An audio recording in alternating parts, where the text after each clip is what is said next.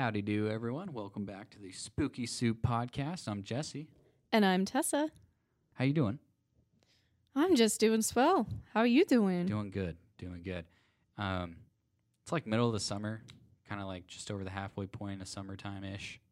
I'm ready for it to be over. Sick of this. Yeah, I'm kind of sick of melting, you know. It got to 102 this week. Too hot. Way too hot. Way too hot. Yeah, ready for Halloween. That's for sure. Yeah. We definitely went looking for Halloween decorations this last weekend. Oh, amazing. I could use a little bit of that right now. There are some states who are lucky enough to have Spirit Halloweens open in July, but not Utah. Are you kidding me? Yeah. Lucky Do you know ducks. how much I have been going around parading to everyone that we need a year-round Spirit Halloween. I think it's getting to that point where It better be. where that's going to happen. So it's happening. I guarantee it. We need all of the Bed Bath & Beyonds to evacuate immediately Oh, that's happening too. so that Spirit Halloween can take over. Yeah.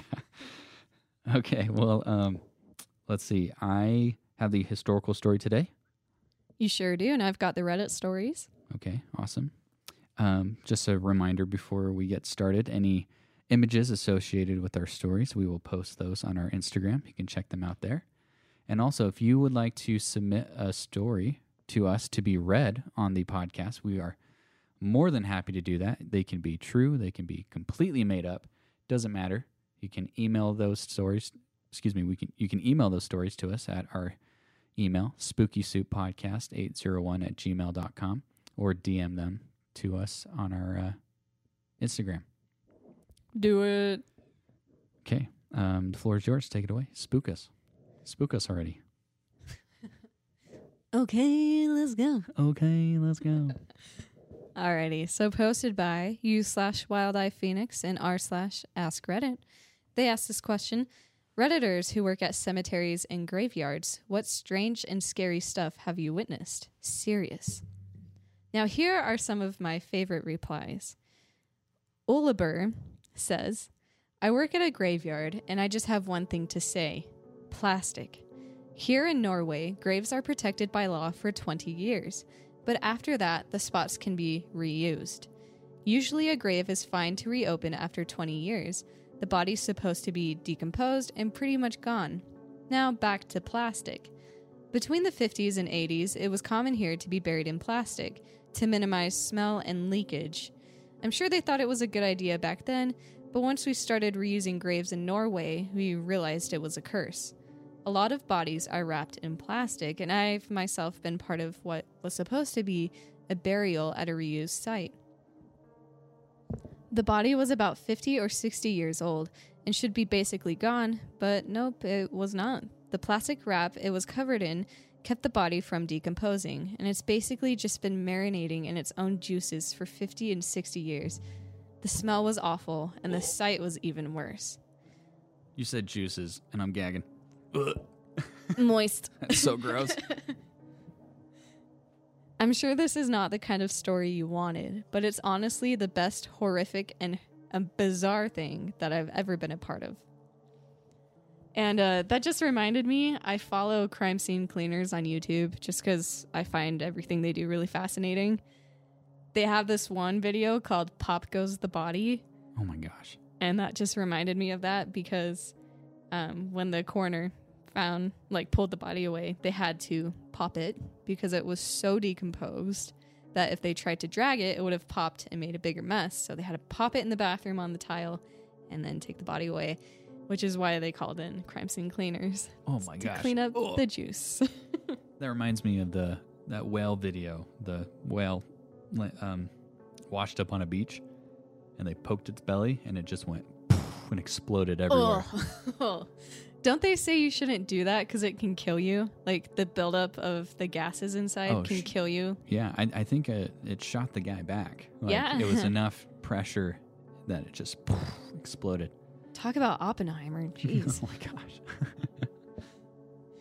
All right, and Kitten McMuffin says, Former funeral director here. One of our workers cleaned up after everyone had left from a visitation/viewing/wake. It was about 9 p.m. or later, and he saw one last guest walking around in the visitation room. He went to help escort the gentleman out when he discovered no one was in there. When he came back in and told us the story and described the visitor, he identified the man in the photo we had in the funeral home. It was none other than my grandfather, who owned the family business but had recently passed away, probably looking over one last funeral. Creepy, but kind of fun, kind of cool. Kind of cool. I'm down for that. Want to see Grandpa again? Okay, have you seen a Disney Channel movie called Scream Team? No, I don't think I have. I love it. I grew up watching it on Disney Channel. Anyways, I watch it every year. I do that with all the Disney Channel original Halloween movies. Halloween Town 1 through 3, not 4. Give me a break. Yeah, come on. Anyways, that's the end of Scream Team, is their grandpa who died early in the movie. His ghost appears one last time. And the two main kids, their dad, who is the son of the grandpa, the dad and the grandpa did not have a good relationship. And so that's how the movie ends, is him talking with his dad one last time and then talking about the good old days. Oh, that's so cool. Anyways, I need to that watch reminded me of that. So anyways, good movie, good story. Keep going. I could also use a Disney Halloween-a-thon, you know? You got to do it. Everyone, just do it. What's that one about the vampire? It's not My Babysitter's a Vampire. That's way My after Little our Vampire? time. Or Little, wait. Is it The Little Vampire? The Little Vampire. That one was good. Yeah. I loved in that. Scotland? Yeah. That's good. That one, unfortunately, is not on Disney Plus. But the Disney Channel originals are on there. So, like, Don't Look Under the Bed. That one that was filmed in Ogden. That's awesome. That one's there. That's a good one. That one is way too freaky. That should have never been in, like, a kid's movie. That scared the crap out of me as a kid. But I look back now, obviously, and it doesn't scare me at all. But I still love it. Love it. Yeah, you know, people ask you, like, why are you the way that you are? Just reference that movie and be like, this is how I was raised. Yeah, the Boogeyman in Ogden, Utah. Alrighty, and White Claw Law says, my dad purchased a cemetery when I was in middle school, and I worked for him through high school graduation. I did yard work, mowing, weed eating, flower beds, etc. Aside from the occasional shadow seen out of the corner of my eye, seeing people who turned out to not be there, and hearing strange sounds, the cemetery was actually a really peaceful place. But the strangest is when you have a burial in the crypts. Basically, you dig down about 4 or 5 feet to expose giant cement doors. You pull the cement doors off and drop down into a little room. These rooms can fit 2 coffins or years and years and years worth of cremated remains. So back in the 50s and 60s, families would buy one crypt and the entire family would be cremated and put in it. Some just put the cremated remains in it and closed her up, but others light candles and leave flowers and souvenirs and pictures. It's creepy opening up one of those bad boys after 50 years, finding melted candles and old pictures of the people inside. Plus, when you hop down in there, you have a weird realization that you are at the same level of a completely surrounded area of bodies. Low-key, I want to do that. Sleepover challenge. I hopefully remember this because this was only a couple weeks ago. But near my cabin is that cemetery, and that's the same thing with that. There's one. It looked like at one point, there were stairs that go down this crypt. It's the only crypt in the graveyard too, but they covered it with cement, and I think because people were breaking in too much. That's so wild. So I think my theory on it is true, though, that, like, a corpse in the crypt would get up and, like, taunt the town at midnight, and so they had to put bars over it, keep him inside. Yeah, I believe it. Brutal Bob 1384 says, I worked for a county cemetery department years ago. We would go to all the cemeteries in the county and mow or just do basic upkeep. Occasionally people, mainly farmers, would stumble upon some headstones in a field or a stand of trees, and we would come out and prod the ground with dowel rods to find more headstones and reestablish the cemetery. Soon after I started working there, we got a tip about some headstones a farmer found while clearing out a path through some trees for easier access to his field. It turned out to be the oldest cemetery in the county dating back to the 1700s. After investigating some of the names on the headstones, it got really creepy. The story is that before the cemetery was there, a schoolhouse stood on the ground. The teachers were husband and wife. It's not clear on what exactly happened, but the students and the husband and wife all died in the schoolhouse. The information we found kind of made it sound like an illness of some kind, and they were all quarantined in the school until each of them died. After that, the school was demolished, and the students and husband and wife were all buried together right where the school stood. So yeah, it's haunted. Okay, wow. Weird. The disrespect. Disrespectful. Pof No says, when I was in college, I worked part-time at a Jewish cemetery in reception and office management. The cemetery was closed from Friday afternoon through Saturday evening for Sabbath. We sometimes stayed a bit later in the office on Friday afternoons to get bills out or checks processed. We heard a loud commotion by the cemetery entrance, which was locked and only staff could get in and out. The office manager went to see what was going on and made me come with her. We went down to the gate to find an older woman, probably in her 70s, dressed to the nines, begging us to let her in. She kept saying that she needed to get back. This was the suburbs of New Jersey, so you needed a car to get around, but we didn't see a car or anything. She was just there in this beautiful dress. We couldn't open the gates without the cemetery manager, so we just went to go get him. We brought him back to the gate and no one was there. We looked at the video footage of the entrance and you could see us, the office manager and me, talking, but there was no one on the other side of the gate. The cemetery manager thought we were trying to trick him. I swear to this day, we saw a woman in a fancy dress outside the gate. There were multiple cameras and not a single one picked up anyone on the other side, and you could see the entire gate in the frame. All you could see was us. I don't know if it was a ghost or what.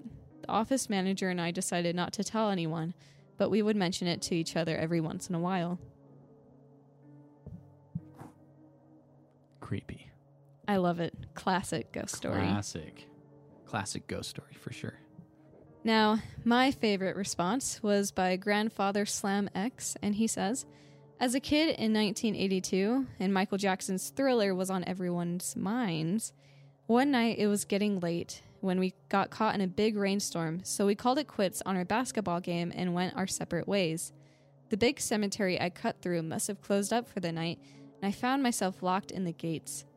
Going around would take forever, so I decided to just climb over the fence, only to land hard on the other side. It was so muddy, so I was not only drenched and hurt my ankle pretty bad, but I looked like a giant mud bath. I was covered in mud, limping and groaning from pain when I reached the other side of the gate. As I emerged from the darkness, a couple saw me limping and groaning while trying to squeeze through the cemetery's wrought iron fence. I remember their screams to this day. It's so great. That reminds me of a Goosebumps episode. Oh yeah, I can totally see that. So yeah, thank you everyone for those responses. Those were fantastic. Now we're going to move on to something a little bit more spooky. Posted on r/paranormal by Crazy Turtle Mama. A desert is a scary place for me now. It used to be a place filled with peace and serenity, but since living out there for almost 30 years, you see things. This occurrence took place in the high desert of California in the early 1990s. The whole town was once all military. There is a military plant there and a prison, and the streets to this day consist of numbers and letters, for example, Avenue O and 178th Street. You always heard stories of people missing in underground tunnels, which is confirmed. In fact, a friend of mine kept getting a draft coming from his closet in his childhood home. Later, after he grew up, he checked it out and found an opening to one of these such tunnels. He called me over to check it out, but after I got there, we went through the opening. I was too freaked out to go more than 10 feet when I turned around and told him that this might be how people disappear. You always saw things late at night off in the distance, far past the lights of that then small town. like strange glowing different colored lights that would move around low or zigzag then shoot straight up. We saw things in the sky, just stuff you never talked about. Life was pretty carefree back then. If you wanted to visit friends, though, you would have to drive down long desert roads and sometimes end up coming home late at night in the pitch black because there was no streetlights. I remember coming home late one night with my boyfriend at the time and another friend, and we pulled over for some reason. Something compelled me to get out of the car and look up to the stars. We were in the middle of nowhere, but we could hear what sounded like machinery and muffled clanks like metal. We all started looking around but didn't see anything. Just then, we felt a vibration under our feet. I crouched down on the street and put my ear to the ground. It was coming from under us. We all listened intently and heard far down voices but couldn't make out what was being said. We stood up and were discussing what it might have been when we saw a small red light on the horizon. It was getting closer. We piled into the car and got out of there. We only told a few friends and they experienced the same thing. A year later, I told a friend that I started a small hauling business. Still, there was a big job, so I needed to borrow a trailer. He said he had a few that I could use, so I should come out to his property to check them out. It was just starting to get dark when he pulled out his new toy. It was military-grade night vision binoculars.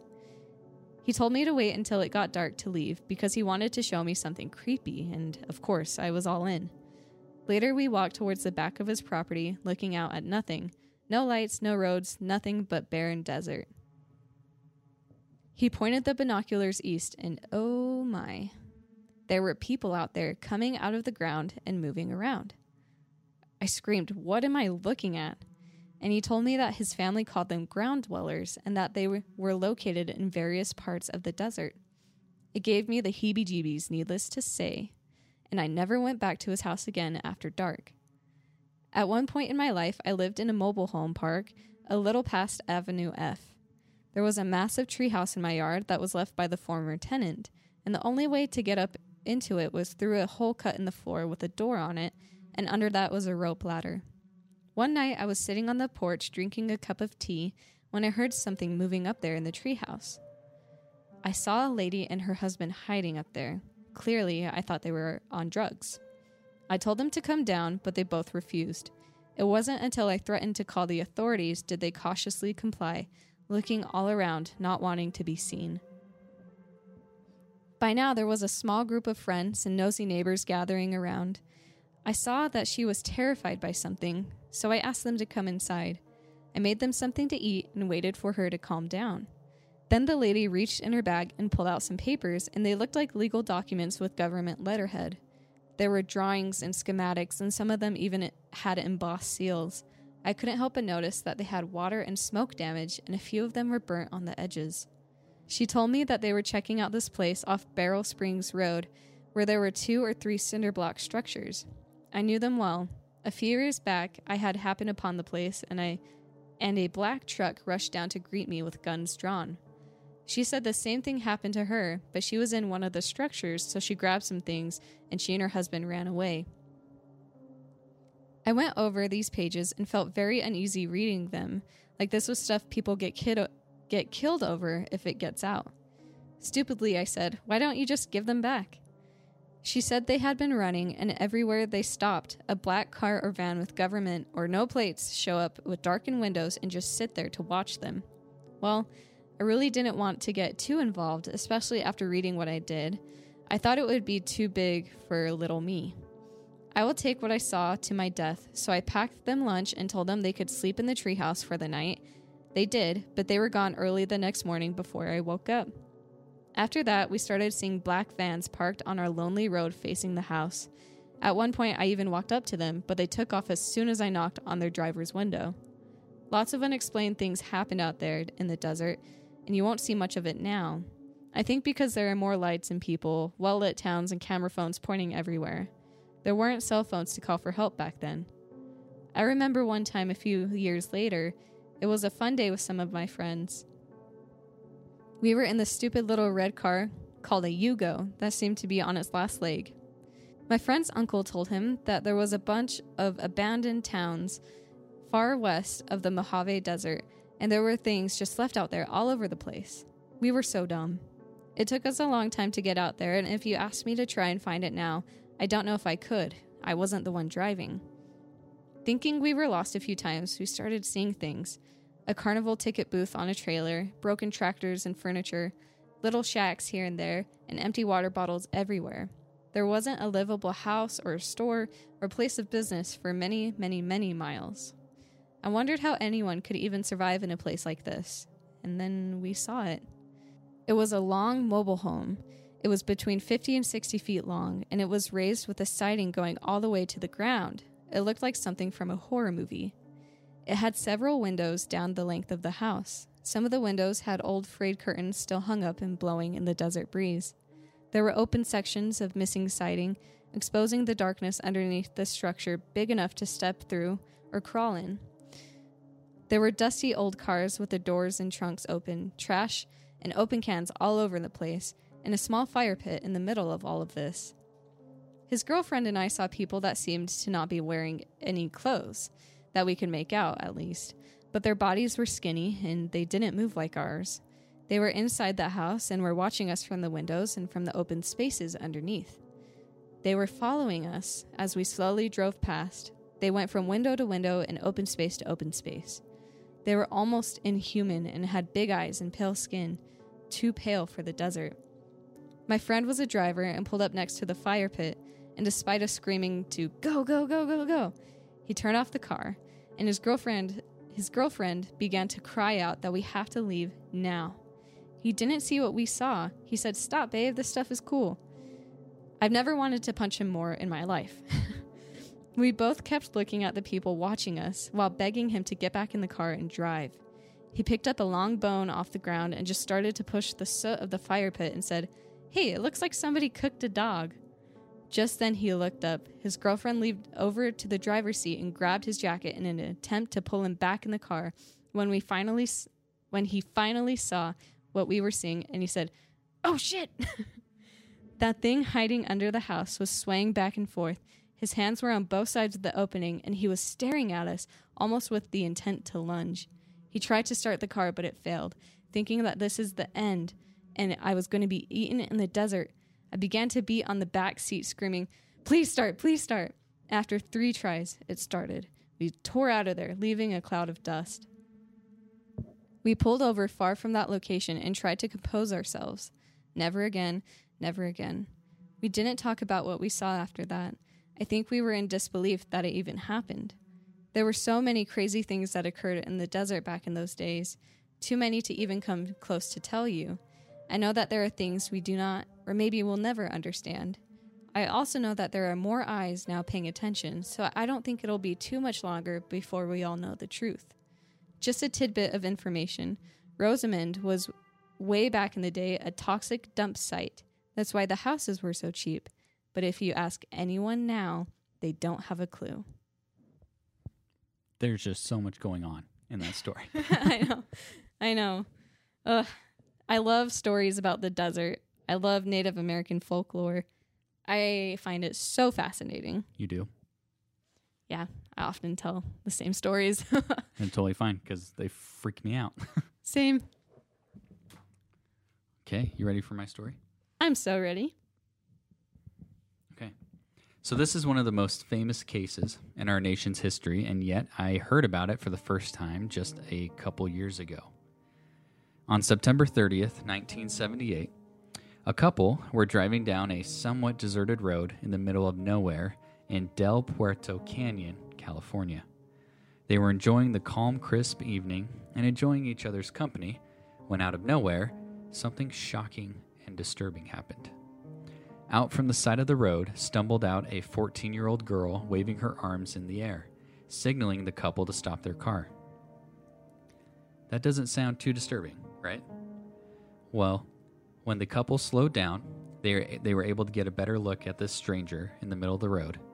They quickly realized this wasn't some hitchhiker looking for a ride. The girl's arms she was waving were missing. Her forearms had been cut off. What? They were able to drive to the nearest payphone, call for help, and this young, armless girl was airlifted to the nearest hospital. You have to understand that she was on the brink of death. She had lost more than half the amount of blood that was in her system, so the doctors and nurses all thought she was done for. Doctors even had to remove a section of her leg to save one of her arms. Miraculously, she survived. She lived. When she was able to rest and get her mind together, that was when she was able to tell doctors the story of what happened to her. Her name is Mary Vincent. The day before Mary was found by the couple, she had planned to visit her grandfather in Berkeley, California. She decides that hitchhiking would be the way to go. For those of you who don't know, hitchhiking back then was actually very common. We know that Ted Bundy picked up a lot of his victims that way. But you could say people were more trusting back then. Nowadays, I myself am very hesitant to pick up a hitchhiker, but you never know who will be the one to be hitchhiking or the person picking them up. It's the axe-wielding hitchhiker story all over again. Yeah. As Mary is waiting on the side of the road with her thumb out, a blue van pulls up with only the driver inside. The driver, an older man, greets her and the two others also hitchhiking. So there were three. There were Mary and two other people. The old man says that he only has room for one in the van, which was true. The van was empty in the back. It was just the passenger seat that was open and him driving. The old man takes a look at the three hitchhikers, smiles at Mary and says, "I'll take you." Mary, exhausted and ready to get home to her grandfather, hops in the van without really thinking about the situation. The other two hitchhikers beg her not to go with the man, but Mary later claimed in an interview that he seemed like a grandfather. He just kind of had that vibe of like, Grandpa. Was the thought of her traveling to her grandfather's home an indicator for her to trust the stranger and get in? I think so. I think there was, she did say he felt like a grandpa, seemed like a grandpa, so. Yeah, easily could have been. Mm-hmm. Of course, just like a horror movie, Mary falls asleep in the van. When she finally wakes up, she starts to notice the road signs. They were going in the completely wrong direction. Confused, she demands to know what's going on. Why are we going the wrong way? All the old man says to her is, "I'm just an honest man who made an honest mistake." He turns the car around to head in the right direction. She thinks to herself, what a weird thing to say, instead of, "Oh, my bad." Yeah, why would you Sorry. say that? She brushed the comment off, and they kept driving. After a little while, he claims that he needed to go to the bathroom. The old man pulls the van over and hops out to do his business. Mary, still weirded out by the comment he said earlier, is looking around at her surroundings and notices they are completely alone. No buildings, no streetlights, no other cars, etc. She looked down and noticed her shoes were untied, and that is when her stomach sank. She realized she was in a really bad situation. At this point, she's thinking that she needs to get the hell out of there. So if she ties her shoes, she can outrun this old man. Mary opens the passenger door to give her more room to tie her shoes, and bam! Mary is hit in the head with a sledgehammer. She blacks out. When Mary finally came to, she had been abused all night long, and it didn't stop there. The old man kept attacking and raping her into the next morning. The old man said to her, "You're going to be my good little girl," as if Mary was one of his own kids. Nope, hate that. He eventually stopped his attacks and fell asleep next to Mary in the back of the van. Due to her injuries, she was unable to get away. To better explain what happens next, I'm going to quote Mary directly, and she says, "And he pulls me out, still in the middle of nowhere, and the whole time I was just telling him, 'Please, just set me free.' He said, 'You want to be set free? I'll set you free.' And he pulled out a hatchet from his toolbox, and he took my left arm. I looked down at my arm, and there was nothing. I tried fighting him off. He took my right arm, and I started kicking and screaming, hoping someone would hear me." Mary goes limp, motionless to the ground. Mary is still alive, but the old man thinks she's dead. He picks up her body and throws her off a 13-foot cliff. Mary's body smacks the hard dirt floor, and the impact breaks 4 of her ribs. All the emotions are going through Mary right now, but she's smart to stay laying down. She's not sure if he's still at the top of the cliff or if he's left. She's just kind of hoping that he's just gone, and all she wanted to do was fall asleep. Mary said that she heard a voice in her head tell her to stay awake. He is going to do this to somebody else, and you can't let that happen. Mary collects herself, and she looks down at what's left of her arms. She has the thought to dig her arms in the mud to create a type of mud bandage to save what blood she had left. Out in the far distance, she can hear faint sounds of cars. She climbs her way back to the main road, but it took her the entire day. I want to pause for a sec and go over what's happening. So she's missing 2 arms, her body is beaten to hell from being attacked and raped, and she has those 4 broken ribs. So Mary is just on the brink of death, but she's able to fight for her life and keep on walking. Not to mention a concussion by a sledgehammer. Yep. She blacks in and out, but after walking all day for 3 long, agonizing miles, she makes it back to the highway. In this dire situation, she is reminded of something her mom once told her. Once when Mary was a little girl, she cut her finger. Her mom told her that if she held the finger up to her heart, the finger wouldn't bleed as much, and that is why the couple see her in the road with her arms up. Kind of help doing 2 things. She's keeping the blood it elevated and waving to Yeah. get attention. I understand that it would be a very scary sight seeing a very bloody 14-year-old girl in the road missing both arms, but in the distance, Mary could see headlights coming toward her. Finally, help is here. The car slowed down, but when it came near Mary, it sped off. I'm guessing the driver thought, "What the heck is that?" and Probably. got scared and drove away. Mary was incredibly hopeful and continued walking, and that is when she saw a second pair of headlights coming down the highway, and it was the couple I mentioned earlier. While Mary is in the hospital, she is giving the most detailed description of her attacker to a sketch artist. The sketch was well drawn, and the police were able to tell the public to look out for this man. Only 10 days later, the police got a call from a woman claiming the sketch was identical to her neighbor. The man was identified as Lawrence Singleton. He was quickly arrested and tried for his crimes. Mary, sitting on the stand in front of the courts and jury, points to Singleton with her now new prosthetic limb and declares him as the man that attacked her. It was done. He was only given a maximum sentence of 14 years because that was the law back then in the 70s. No way. In my opinion, I think he deserved the penalty right then and there. First of all, let's cut his arms off and then kill him. Eye for an eye. I want him to suffer. Absolutely. The judge even said, "If I had the power to sentence you for more time, I would do so." But that was the law. Jeez, I bet that judge felt so bad. Yeah, I mean, he definitely wanted more to happen, but his hands were tied. Walking down from the stand, Mary passes right by Singleton, and that is when he whispers an evil threat stating, "If it's the last thing I do, I will finish the job." After only 8 years of his sentence, Singleton was released from prison for good behavior. During the 8 years, Mary tried to move on in life. She was depressed, struggled with PTSD, and it was 10 times harder for her to do any of her regular everyday tasks because obviously she's missing her arms. So it's just a lot harder. When she heard the news that he was released, she was horrified.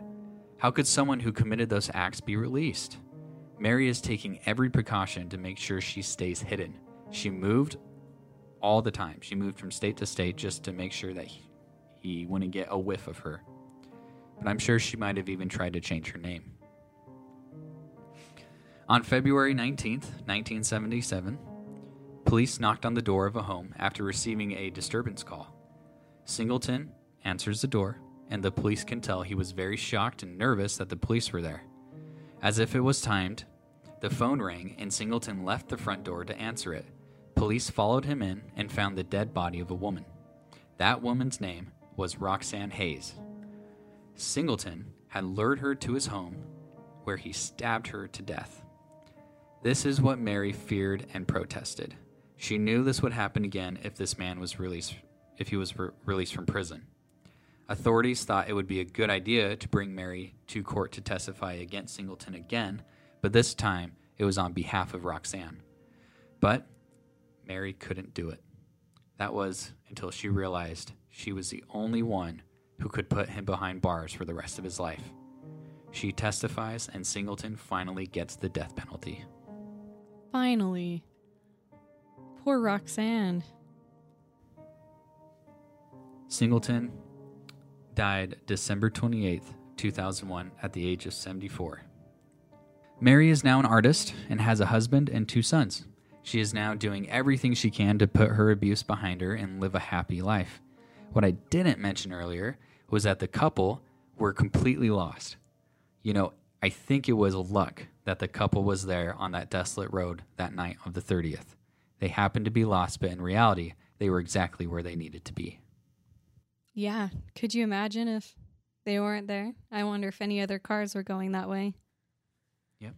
And that's the story of Mary Vincent. Jeez, what a badass.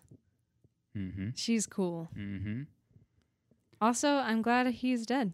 But also, so sad that someone else had to die for him to finally die.